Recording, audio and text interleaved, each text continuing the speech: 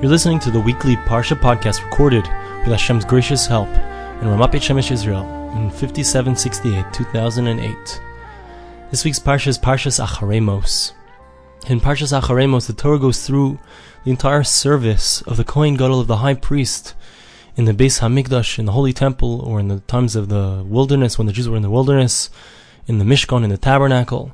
It goes through the entire service from beginning to end.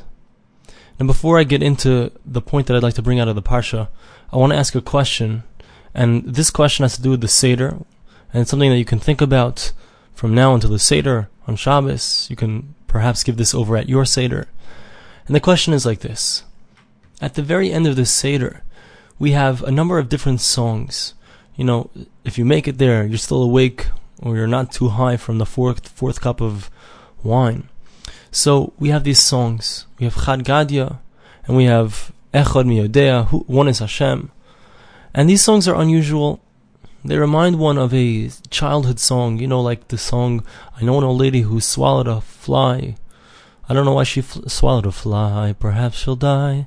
I know an old lady, she swallowed a frog. I don't know what, she swallowed a frog to catch the fly. I don't know why she swallowed the fly. Perhaps she'll die. And it keeps going around and around, and you keep adding on a layer and coming back, bringing it back to the original thought. And we have this type of song in the Seder, unusual type of song. And specifically the one that I'd like to discuss is the song Echad Miyodeh, who knows one, I know one is Hashem. And then we say, who knows two are the luchos, are the tablets. Then we go to 3, and each time we say 3 are the fathers, 2 are the luchos, and 1 is Hashem. 4, we add on the layer of 4 are the mothers, 3 are the fathers, 2 are the luchos, 1 is Hashem. Every time we keep coming back to 1 is Hashem. What's the understanding? Why do we have this unusual type of song? So I once had a nice thought, and this is not my main thought here that I'm going to discuss today, but just quickly to give it to you because it's a nice, sweet idea. And that was that the whole idea of the Pesach Seder, or one of the main themes of the Pesach Seder, you have grandparents, and you have children, and you have grandchildren, everyone's sitting together, we're giving over the Mesorah, the tradition, and this, we know everything that we have today is from our parents, and our grandparents, and our great-grandparents, everything goes back, and the power of our tradition is that we know that our parents wouldn't lie to us because they would never give us something that's not true. And we know if they are testifying to the veracity of this tradition, that it really did happen, it's really true. The Jews really were enslaved in Egypt, and they really came out of Egypt, and God really saved them with these unbelievable miracles. And God is going to perform miracles for us soon in the near future. And God has performed miracles for us throughout the generations they've sought to destroy us. As that famous story with a certain king in Europe who said to one of his holy men, one of his religious leaders, he said to him, prove to me that God exists. And he kept trying proof after proof, and the king wasn't convinced. And finally the man said, the proof is the Jews, sire, the Jews. Because the fact that we've existed throughout all the generations, unbelievable, it's a miracle. That's something that we mention, and we know that it's true, because our parents told us it's true, and their parents, going back. All that we have today has to be built. If you want to create a new generation of Jews, it has to be built on the past.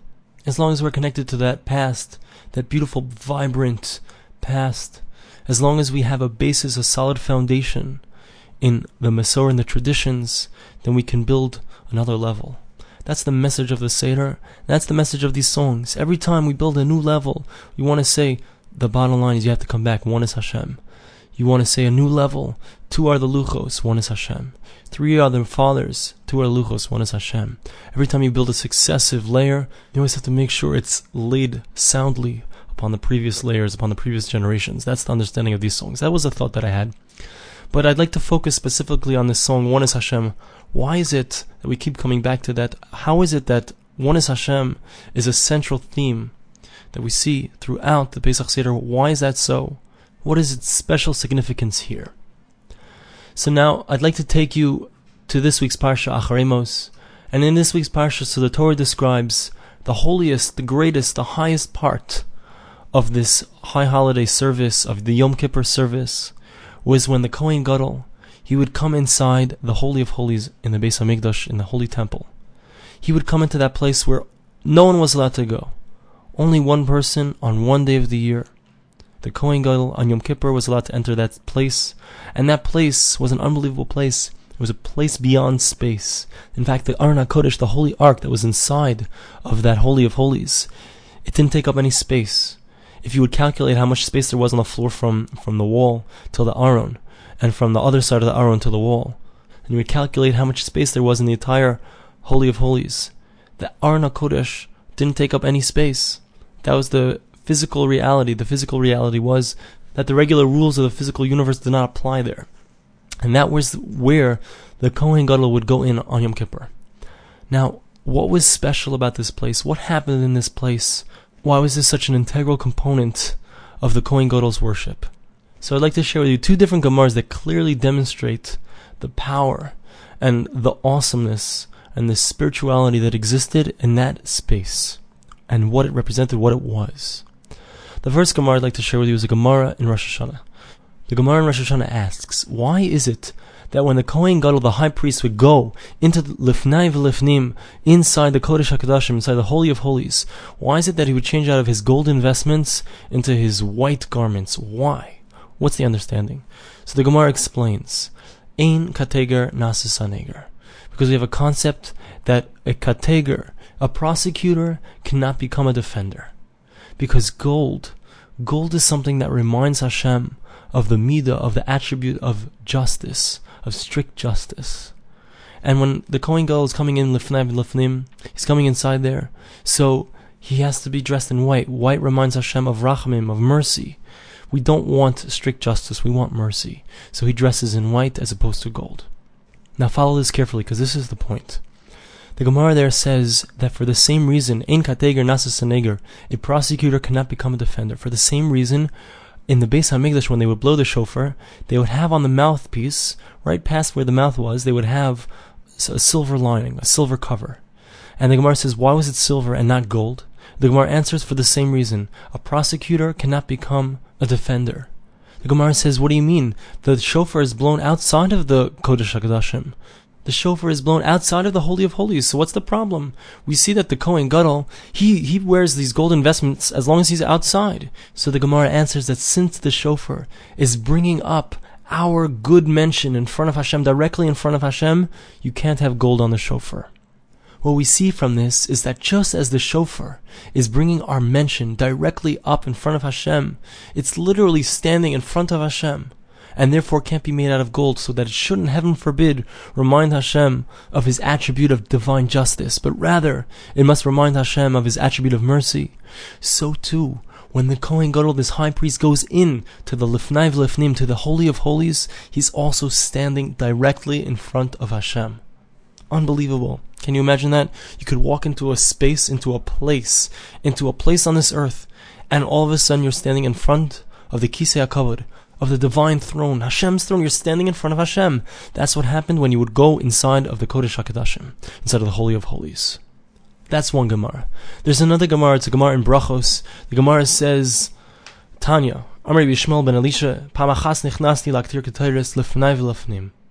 Elisha, he was the Kohen Gadol. He says, one time I came to bring this Ketores. He was involved on Yom Kippur, in the middle of the Avoda, in the middle of all of this service, the Yom Kippur service, and he comes inside Lifnai v'Lifnim into the Holy of Holies. And part of his job was to bring the Ketores, to bring this incense. He says, I saw Hashem. Unbelievable. He walks into Lifnai v'Lifnim, into the Holy of Holies. He sees Hashem sitting there on his throne. So Rabbi Yishmael ben Elisha describes how Hashem says, give me a bracha. Unbelievable thing. Can you imagine? Hashem comes to you and says, give me a bracha. So he says, give you a bracha? So Hashem says, yes, give me a bracha. And he says, my bracha is sheyichvishu rachamecha es kascha. Your rachamim, your mercy, should overcome your anger. And he continues to say how Hashem should act with racham and with mercy. And after this blessing, so Hashem acknowledged that the blessing was indeed appropriate. Again, we see this idea that you came Lifnai v'Lifnim, you came inside. The Kohen Gadol will come inside there into this Holy of Holies, and he would experience this unbelievable revelation. He would see the Kisei HaKavod. He would be in front of Hashem, literally, pshuto k'mashmo, as literally as you can imagine it. We don't know what that means. We don't know what he saw. But that's what happened. Now, what's the message of this? What do we see? We see that this is the apex, the pinnacle, the highest point of Yom Kippur, when the Kohen Gadol will go in there. And what was the purpose of his entering into the Kodesh HaKodashim? To arouse Hashem's mercy. He would come there, he would be in front of Hashem, and the point was to arouse Hashem's mercy, to look down upon the people of Israel with rachamim. There's something fundamental that I mentioned in my podcast about Yom Kippur, and it bears mentioning here again because it really connects to Pesach. And that is that we find on Yom Kippur that no matter who you are, it doesn't matter how connected a Jew is, somehow he finds his way to a shul on Yom Kippur, he finds his way to a synagogue on Yom Kippur. And the amazing thing is that you find the same exact thing happens on Pesach. Doesn't matter how far a Jew is away from Judaism, Jews connect to Pesach. They're there. They're doing the Seder. They may not be doing it as religious or as great as possible, but it's there. They're connected to it. It's unbelievable. It's an unbelievable thing. And the reason is, on Yom Kippur specifically, this is something that I said in that podcast, the reason on Yom Kippur is because Yom Kippur is the day that we reveal that ultimate essence of the Jew, that point, that pintaliyid, that drop, that connection to Hashem. And it's not a coincidence that the Kohen Gadol is able to enter into the Lifnai V'Lifnim, into the Holy of Holies, and see Hashem on that day, so to speak. Because on that day, all of the Jews reveal their true essence. And because all of the Jews reveal their essence, the Kohen Gadol is able to go in, riding on the power of the Jews revealing their essence, the essence of connection to Hashem, and he's able to have the ultimate experience of Hashem. Similarly, I believe, this is my own understanding, and I believe it's true, a similar thing happens on Pesach. It's unbelievable. This is so inspiring to me. I hope it inspires you as well.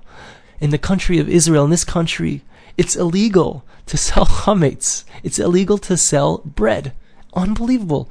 And recently there was talk about changing the law, what's called public, or an understanding of the law, what's called selling it in public, different things. Maybe this is considered in public, this is not. And even the most secular Jews came out against changing the law.